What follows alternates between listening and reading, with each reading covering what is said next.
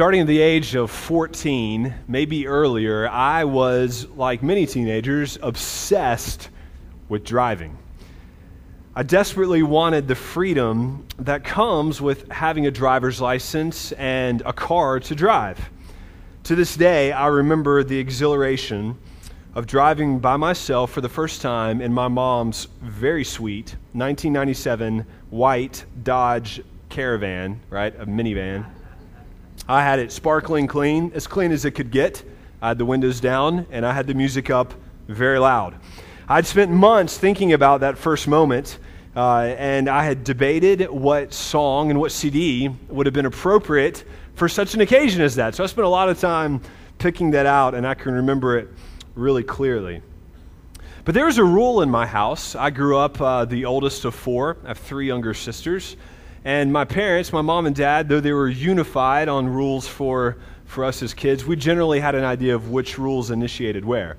My mom was very concerned about safety-related issues, and my father was very concerned about maintaining the vehicles that we drove. He, of course, cared that we were safe too.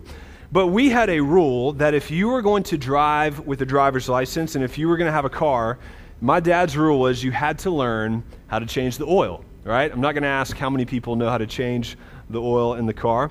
So my mom was worried about safety. I was worried about music. My dad was worried about, the longevity of the car. He would stress to us over and over again the importance of checking the oil and explain to us the dangers of running a car out of oil, right? And so much so, it was so important to him that his rule was you could not drive if you could not change the oil. So when I was 13 or 14 or 15, I learned how to change the oil, and I was talking about this with my dad recently because the rule disappeared once I went through. None of my sisters learned how to change the oil, but they learned how to check the oil, and they learned how to take the oil to get changed, right? But it was important to my dad, and I'm thankful for it because it's taught me something about caring for cars, but it emphasizes the importance of keeping oil in an engine to keep it running smoothly. Engines are not like, if you run an engine out of oil, it's not like running the car out of gas or out of windshield wiper fluid, right? It's very different. You see, engines naturally have this tremendous amount of friction from all the moving parts and all the heat that is being generated, and that friction produces a lot of heat in an engine. And so, of course, motor oil and grease and lubricants are absolutely essential for keeping an engine running. If you were to run your car out of oil, thanks to YouTube, I can go and see what this is like. If you were to run your car out of oil, your engine would very quickly, quite literally, lock up on you and produce a very significant, probably irreparable amount of damage. And you see, in the mechanical world, every machine that has complex moving parts requires some sort of oil lubrication in order to keep running smoothly. Well, the same thing is true in our human relationships. Human relationships are incredibly complex, more so even than complex engines. And because of sin, because of problems, they actually produce a lot of friction, a lot of heat. And so they need oil to run smoothly. And that oil, I think, is the oil of forgiveness. The oil of forgiveness. If you read the Bible carefully, you will notice that Jesus and all of the biblical authors are incredibly interested in human relationships. There's a great, significant importance and emphasis on the importance of human relationships, particularly within the body of Christ. God is incredibly concerned and even jealous for peace and unity in His church. This is why in every single one of Paul's letters, you will read instructions to the church, things like, be of the same mind, or have brotherly love, or bind everything together in perfect harmony, or to live in peace with one another. And the only way for that to happen is that since sinners sin, and that produces a lot of friction in our relationships, is we need the oil of forgiveness to keep things running smoothly. This is true for all of your relationships, whether it's your most intimate relationships, like your spouse or your closest friend, or perhaps a parent-child relationship, or whether it's some of those people on your list of 20 or 30 that we made mentally last week. All of our relationships need the oil of forgiveness to keep working. And that's because sin produces friction, and that causes damage and tension and pain inside of our relationships. And I'm sure you have found this to be true, as I have, that the closer you get to people, the harder those relationships tend to be. The more moving parts and the more interaction, and often the more friction there is. So we must regularly apply liberal doses of the oil of forgiveness to our relationships. And that's what we're going to talk about this morning. Last week, we laid the foundation for this. We began to discuss how the gospel sets the foundation for relational success. The gospel lays and sets us up for relational success. The gospel actually gives our relationships staying power. It helps us know how to get lots of miles out of our relationships. We can endure difficulties. We can suffer wrongs, all because of the gospel. When we recognize how God has treated us in Christ, all of a sudden we are empowered to love difficult people. I know that you have difficult people in your life, so I know that this is helpful and relevant to consider this. So we saw last week that this is not just good relationship advice, right? I don't know how well this would fit on the morning talk shows and talking about the next relationship tip. It's more than just good relationship advice. This is actually God's command for his people. In Ephesians chapter 4, verse 32, last week we read this overwhelming command. Look down at this text with me. Paul says, "Be kind to one another, tenderhearted, forgiving one another, as God in Christ forgave you." Now, if you pause and if you give even a few moments of reflection to this short sentence, you should find this to be a very overwhelming command. How in the world could we ever forgive like God forgives? I mean, how can we be kind to one another and tenderhearted? Have you met some of the people out there, right? Somebody told me this week, I don't remember, they said, God must really love idiots because he made a lot of them, right? You laugh, but somebody thinks you're an idiot, right? Yeah? How are we to be kind and tenderhearted to one another when sin causes so much friction in our relationships? But then we realized last week that this is more than just a command. Because within this command, as all of God's commands are, we actually find we don't just have some burden, some law dumped on us, but we actually have the power given to us to obey it. Here's what I mean. We can see that God is actually providing for us what he commands. Because not only does this command contain a radical call for forgiveness, but it also contains the secret to that forgiveness, the secret to offering that forgiveness. That is, as we saw last week, by considering God, by considering how God in Christ has forgiven us. So the way this works is we need to do a little experiment, right? Let's say you have a relationship. You can decide if you are the red guy or the blue guy, whatever, and these are gender neutral. Get in trouble, right? So you can decide who you are in this, but let's say you've got a relationship, and somewhere along the way, perhaps this week, I'm certain of it, right? Because I know people, right? This week, there was some sort of sin that person committed against you. Big sin, maybe. Small sin, definitely. Medium sin, anywhere in between. Repeat sins, habitual sins, weird sins, massive sins, whatever it is. Doesn't matter, you pick. But you're left reeling and in the hurt and the pain that was caused by that sin. Sin always causes problems. Always. No exceptions. So when we sin, that chaos comes into our relationships because of that sin. And so you're left trying to figure out what to do next. What does this mean for you? What does this mean for your relationship? What does this mean for the vacation that you were going to take together? Or the fact that you actually have to eat dinner together, or share a bedroom together, or take this child to school, or sit by this coworker at work? What does it mean for your relationship going forward? How are you going to treat this person now? How are you going to move on? Well, I think that we often have a sense of how much it would take to kind of absorb the pain of the sin, right? What I mean by that is the emotional damage that is caused by the sin, but to just get over it, right? We have an idea of what that might feel like. It might feel impossible, but we have an idea that it's there.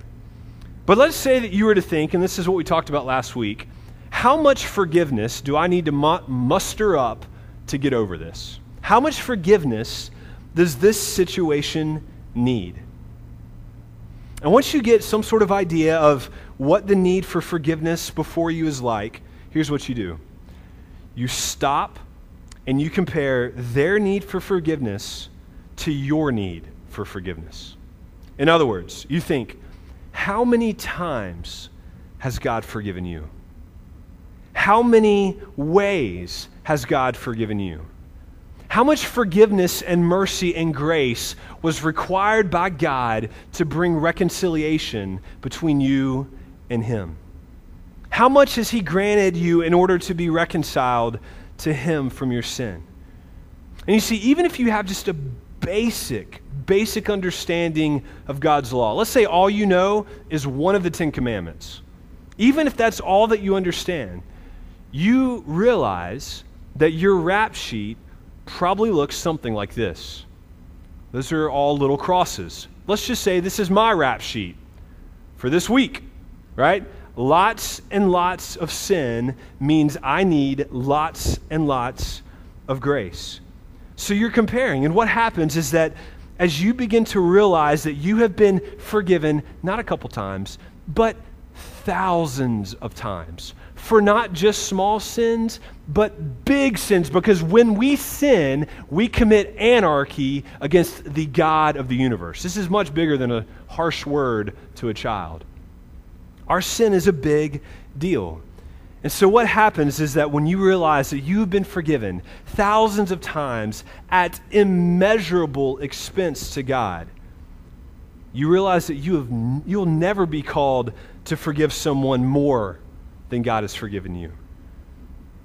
And so as your heart begins to swell with gratitude towards Christ, the God who bridged the gap between you and God, what you'll find is this: a new power is growing in your heart. And Ephesians 4:32 power to forgive any type of sin, no matter how heinous, to forgive as God in Christ has forgiven you. Do you see how this works? Do you see how the gospel sets the stage for how we're to respond to all the sin in our relationships? What I'd like to do this morning is take the rest of our time together and try to understand this dynamic a little bit more fully, and how this works as the oil in our relationships. As we know, the world and our flesh gives us all sorts of different types of options for how we respond when people sin against us. You can read about it on Facebook. You can hear about it on TV. You can read books about how the world says you're supposed to respond when your wife sins against you, or when your child sins against you, or when your coworker sins against you. But the Bible only gives us a few options. So the question is this: what do we do when the friction of sin starts to produce heat in our relationships? What do you do when the friction of sin produces heat in our relationships? Well, the Bible teaches that the first thing that we are to do is to deal with our own sin first. We always start by dealing with our own sin. You may have noticed, but the gospel is incredibly personal. It demands that we start by looking at how we have failed.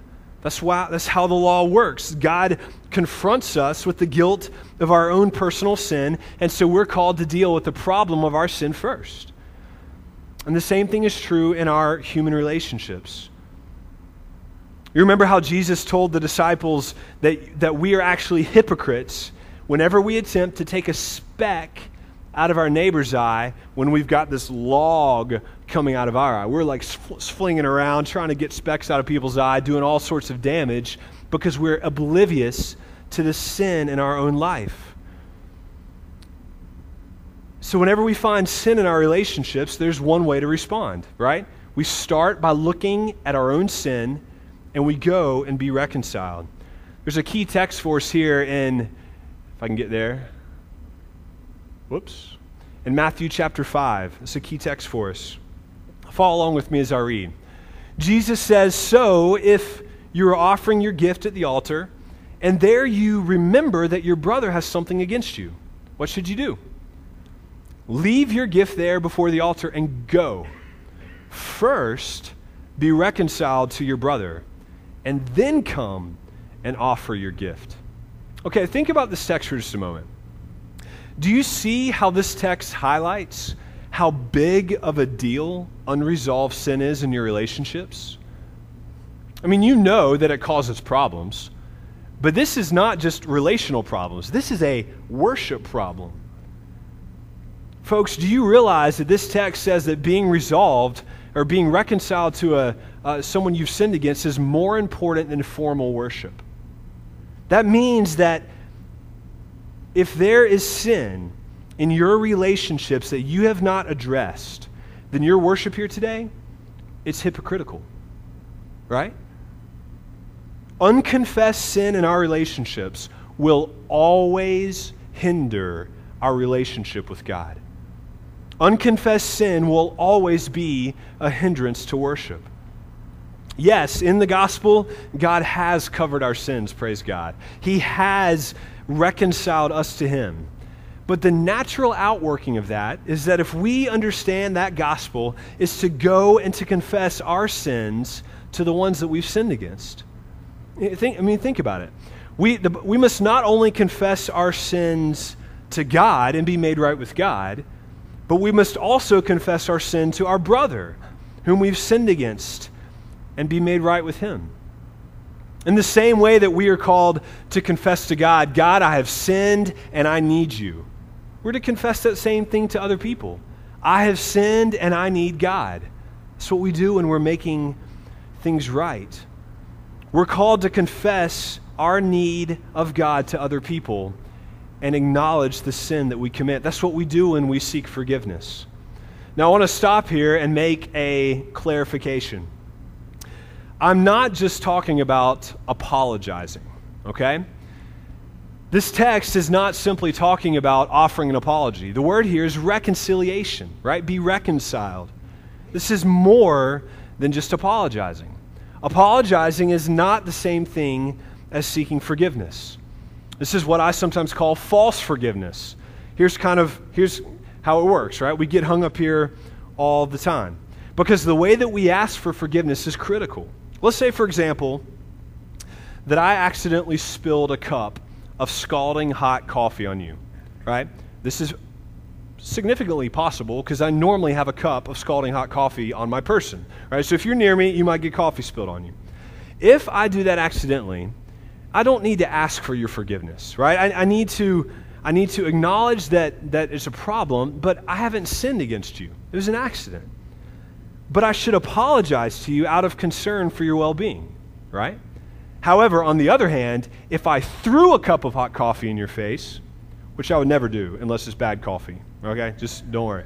If I was to throw a cup of hot coffee in your face, that's a different story. Not only do I need to apologize to you, I need to seek your forgiveness because I've sinned. I must apologize and then ask you to forgive me. An apology is not the same thing as asking for forgiveness. An apology is often a very vague sort of concern that there's a problem, right? It's often very impersonal, not always, but it's generally just concern that something unpleasant has happened to you, right? I'm sorry that you feel that way, right? It's different. It doesn't go the distance that Jesus is talking about to be reconciled. Instead, when we ask forgiveness, what we should do is we should name the specific sin that we've committed and then explicitly ask for forgiveness. A good apology has that.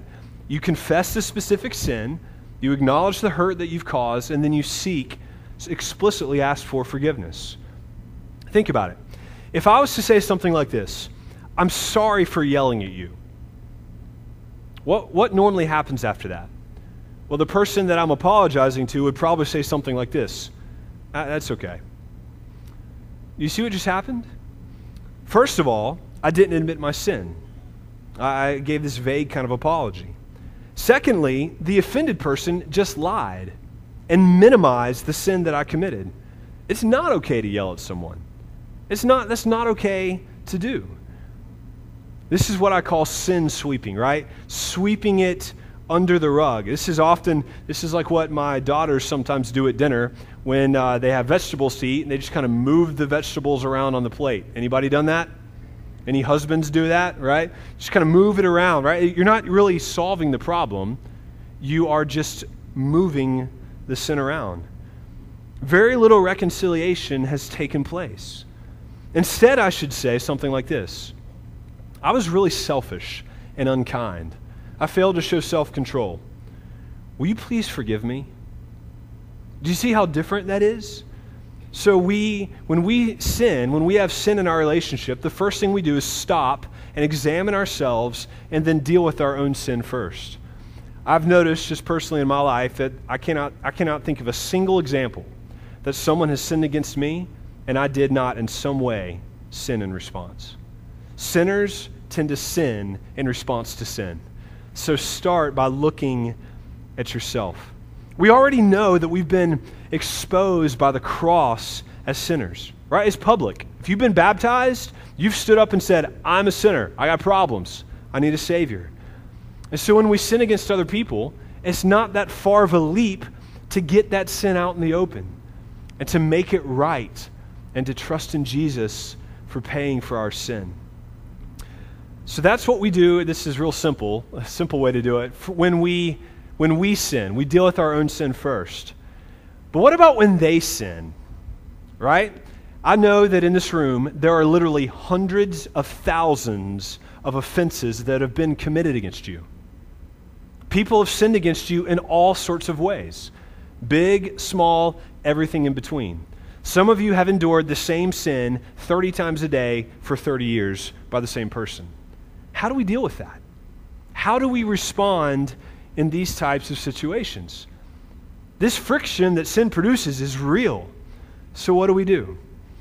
Well, biblically, when the Bible teaches us about responding to sin, there's really only two options. There's really only two options at our disposal.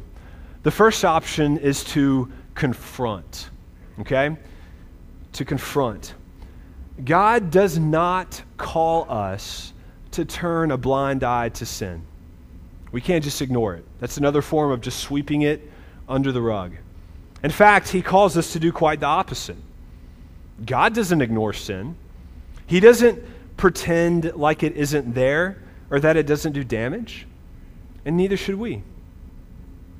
Jesus had a tremendous amount to say about how we are supposed to deal with broken relationships. And so often, he's teaching us that we should have an active approach. We should have an active approach to dealing with the offenses that other people have committed towards us in our relationships. In Matthew chapter 18, I would encourage you to turn there because we'll spend a little bit of time there at a high level. But in Matthew chapter 18, Jesus outlines the basic steps for how we should address the sins that other people commit against us, especially when they're not repentant. Look at Matthew 18. Let's just read verse 15. This is something of a summary of this chapter.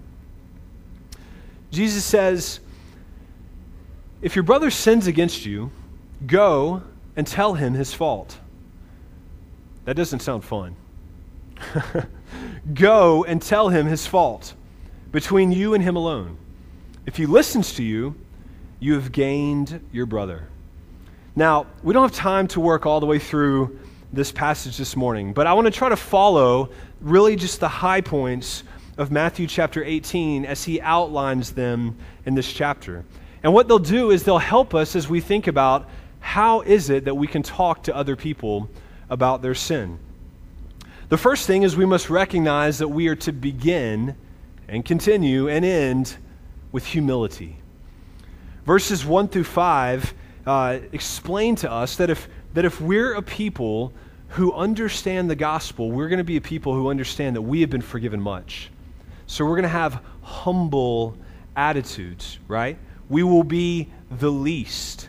We will be like children in the faith.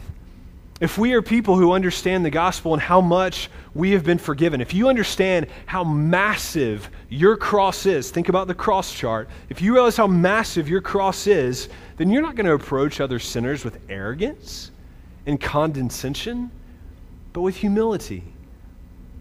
We don't want to shame people for their sin, no matter how big their sin is. But instead, we want to approach them with humility. From our perspective, no matter what their sin is, our sin is bigger. Our sin is bigger before the Lord. It's greatest. So when we talk to others about their sin, we do it with a deep sense that no matter how big their sin may be, our sin before the Lord is so much greater. We go with humility. But we also take sin seriously. In verses 6 through 9, Jesus is teaching about the incredible danger of sin. So much so that it actually can feel like an overstatement. Sin is so dangerous that Jesus teaches it's better to have your hands cut off than to commit sin, or to have your eyes gouged out than commit sin. Church, we should understand this. Sin is dangerous. People go to hell because of sin. Sin is dangerous. So when we ignore the sins of others, what are we doing? We're leaving them in danger. We may be failing to love them by not recognizing the sin, the danger that they're in because of their sin. So we take sin seriously. We don't just leave people to be hurt. The third thing we do is to love the lost and the wayward. Verses 10 through 14 of Matthew 18 are the parable of the lost sheep, explaining all the joy that comes when one who wanders is restored. The good shepherd pursues and chases down. And this highlights that when we love people, what do? We pursue them. We pursue them. If you really love someone, you're concerned about their spiritual condition. And one of the most loving things you can do is to have an awkward conversation with them about their sin. True love is not afraid of a little awkwardness, right? True love compels us towards people even when there are difficulties. So we love the lost and the wayward. In verses 15 through 20, we get really practical steps for how we are to pursue the lost and the wayward. We begin pursuing a sinner as privately as possible. This is especially true, particularly true if a person is a church member. And then as we warn them in private, we gradually make it more public if they're a believer, simply to help people see how dangerous sin is, pleading with them to see the danger of their sin. But then the final thing we do is we richly forgive. We richly forgive the sinner. Verses 21 through 35, I've preached on this in the past. This is the parable of the unforgiving servant. It's a sobering parable of a servant that highlights how central forgiveness is in the life of a believer. The parable tells the story of a man who was forgiven a massive financial debt by a king. But then once that servant is forgiven, he goes off and he quickly forgets all the forgiveness he's received and actually refuses to forgive a small debt that someone else owes him. All right, do you see how parallel this is with our relationships? When the gracious and forgiving king hears about how the servant has acted and how unwilling he is to forgive, the king is angry. And the parable begins it ends in verse 34 with this very chilling statement. Look down at the text. And in his anger, his master delivered him to the jailers until he should pay all his debt. So also my heavenly Father will do to every one of you if you do not forgive your brother from your heart. You see, church, whenever we talk with other people about their sin, our goal is not to exact revenge or to bring shame on them. Our goal is to offer forgiveness. Our goal is reconciliation, that at the very first opportunity, as much as it depends on us, we'll be reconciled to them, no matter the sin. We go with forgiveness ready. We'll come back to this in a moment, but recognize that one option, biblically, to respond to other people's sin is to talk to them about it, and to do so in love. But there's another option, and that is to overlook it. There are a number of places in the Bible where the Bible praises the kind of wisdom that comes for those who graciously and wisely overlook a sin. We can see this in Proverbs. It's all over the wisdom literature, but here's my favorite.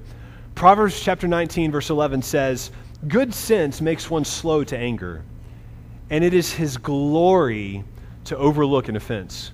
Some of you have a lot of opportunity for glory because there are a lot of people sinning against you in all sorts of ways, and we have the opportunity to overlook it in love.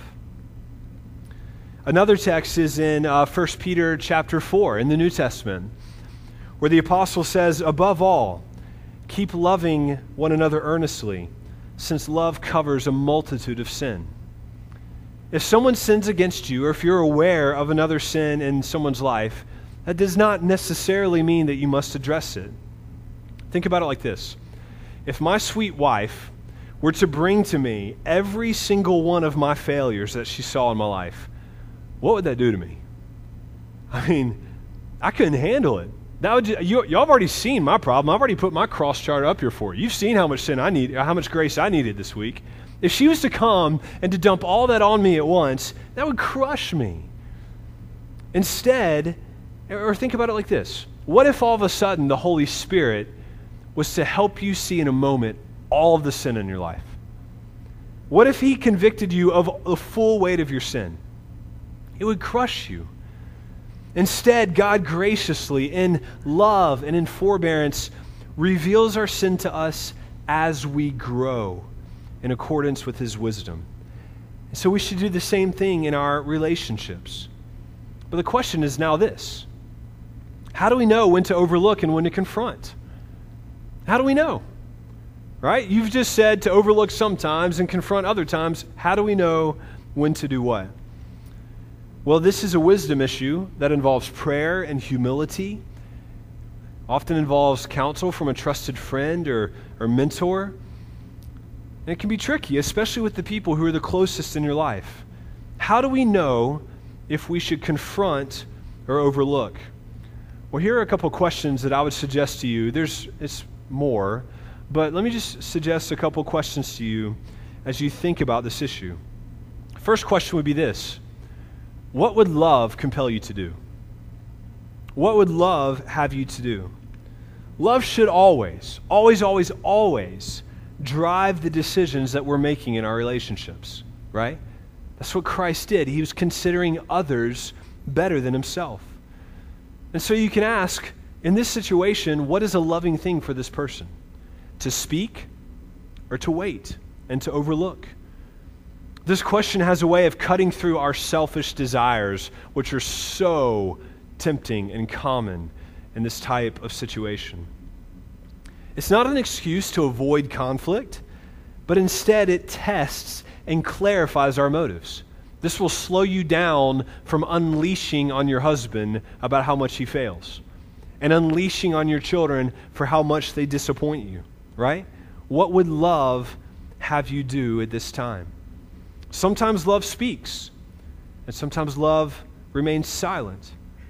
It is not loving or practical to address every single failure that you see in the lives of your spouse or your children or your coworkers, nor is it loving to address very sensitive issues in the lives of people that you don't have a relationship with. But love calls us to ask, what is best for this person? How do we draw near to them? What would love have me do? Another question is about timing. Is this the best time? So often the matter of confronting is just a question of timing. We recognize that God is working in their life if they're a believer, and so we're going to trust Him, but usually confrontation is not a question of if, but when. So love will encourage us to carefully consider our timing. For example, if it is 11:30 at night and your husband is 95% asleep, that is probably not a good time to address a concern that you have with him about your marriage. Or if your toddler has just thrown a cup of milk in your wife's face, that is not a good time to address her tone in responding to said milk dripping down her face. Do you see what I mean? Love would have you wait. It would have you wait. Jesus does this with us, doesn't he? This is how he responded to his disciples in the book of John when he said, I still have many things to say to you, but you cannot bear them now. Love often waits to speak. But on the flip side of that is another question. How urgent is the matter? How destructive is their behavior? Now, I recognize that all sin on some level is destructive. All of it, big and little. Don't ever be tricked into thinking that your sin will not cause problems in your life and it will not cause problems in the lives of the people who try to love you. All of our sin causes problems all the time. So all sin is destructive. But we understand that some sin has more destructive capability immediately than others. Some sin has a greater fallout, right? If you see someone raising their hand to strike their children, you do not pause and think, I wonder if she had enough sleep last night. Maybe I'll wait, right? No, love demands that you intervene because of how destructive that sin is. When you discover that someone in your class is maybe ducking out and you learn that perhaps they are having an inappropriate relationship, you do not have to wait to get to know them better, right? You can address that sin because of the danger. So when it comes to problems in your relationship, especially the small stuff, right? Think about how intimate some of your closest relationships are. The question is this: how much is this affecting our relationship? If you are really struggling with bitterness that your husband does not pick up the towel after the shower, that may be a time to say, you know what? I've overlooked this for a long time, but now I'm going to confront. Some of you are like, I've confronted that one 10,000 times. There's still no progress, right? I know. Bear with us, right? How much is this affecting your relationship? Sometimes things that seem really minor can actually end up having a very large impact on your relationship. And so it can be destructive and create a divide between you. So after you've tried to overlook, you realize that it's driving a wedge and you need to address it. It's probably a sign that you need to confront that person about her sin. So it's a wisdom issue of whether you should confront or overlook sin. But I want you to notice this, that these are the only two options. There's no option for bitterness. There's no option for leaving the Sunday school class and not talking to them. There's no option for talking bad about them to other people or talking badly about them nicely to other people, right? Those are not options. We either confront or we graciously overlook. But notice this: both scenarios conclude with forgiveness. With forgiveness. And that really leaves us with a question. What happens if they don't respond well? Some of you are married to idiots. I know. Some of you have to interact with very difficult people. I know. What do we do when these people don't respond well? How do I overlook the sin of a person who continually sins against me? Some of you have been married to an angry man for 30 years. How do you continually love him and overlook his habitual sin? Well, the gospel helps us here. I want to close with this concept. No matter what, we forgive. Let's look at how this works out. In Mark chapter 10, Jesus gives us these two kind of ideas that seem to conflict with each other. Think about it like this. Jesus says in Mark 11, "And whenever you stand praying, forgive, if you have anything against anyone, so that your Father also, who is in heaven, may forgive your sins. Right? Sounds very similar to Matthew 18. But then compare that to this verse. Luke 17, Jesus says this, pay attention to yourselves. If your brother sins, rebuke him. And if he repents, forgive him. Now, if you were to read these two verses carefully and closely, you may notice that it seems like they're contradicting each other. Mark chapter 11 seems to say that if you're worshiping and suddenly you remember how someone has sinned against you, that you should just immediately forgive. There's no interaction with that other person at all. You should just immediately forgive the one who sinned against you. But then in Luke 17, it seems different. If your brother sins, you should go rebuke him. Right? So, and then forgive him only if he repents. So which is it? I think it's helpful to think of this in terms of horizontal and vertical forgiveness. Horizontal and vertical forgiveness. Let's think about vertical forgiveness first. In Mark chapter 11, I think that represents the vertical aspect of forgiveness, the attitude in our hearts towards God. When someone sins against me, the way that I respond has a lot to do with God. What's going on in my heart affects my worship, right? Broken relationships hinder worship. That's what's going on, that vertical aspect. And so regardless of how that other person responds, whether it's in the initial sin or in the attempt for reconciliation, God is calling us to focus on our own hearts and to be sure that we have an attitude of forgiveness first. I like to think of this in terms of my forgiveness is always on the table. No matter what the situation is, I want to sort it out with the Lord so that I am always ready in a moment to forgive this person. There's not going to be a time when I take back the offer of forgiveness and reconciliation. So if that person repents in a week or a month or a year or 3 decades or never, I will be ready and willing to be reconciled, right? That's vertical forgiveness because I've sorted it out with the Lord. But then there's also this horizontal forgiveness, right? Where Jesus is saying, go sort it out with your brother. It's a picture of a forgiveness transaction.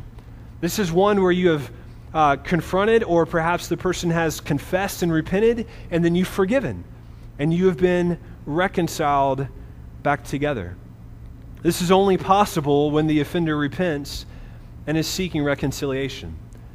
Church, I know that our relationships are difficult, but the Bible gives us 2 options: to speak and confront, or to graciously overlook, and no matter what happens, to forgive. So my prayer for us, that no matter how we respond to this, that we would be displaying Christ's love as we forgive others. Do you see how this works? When they sin, no matter what, we forgive. We're called in our hearts to forgive and then never take that offer of forgiveness off the table, because God doesn't do that to us.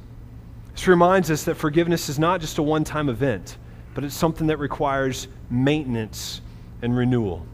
So as we close, let's ask the Lord to help us to imitate Jesus as he has forgiven others. Will you join me in prayer?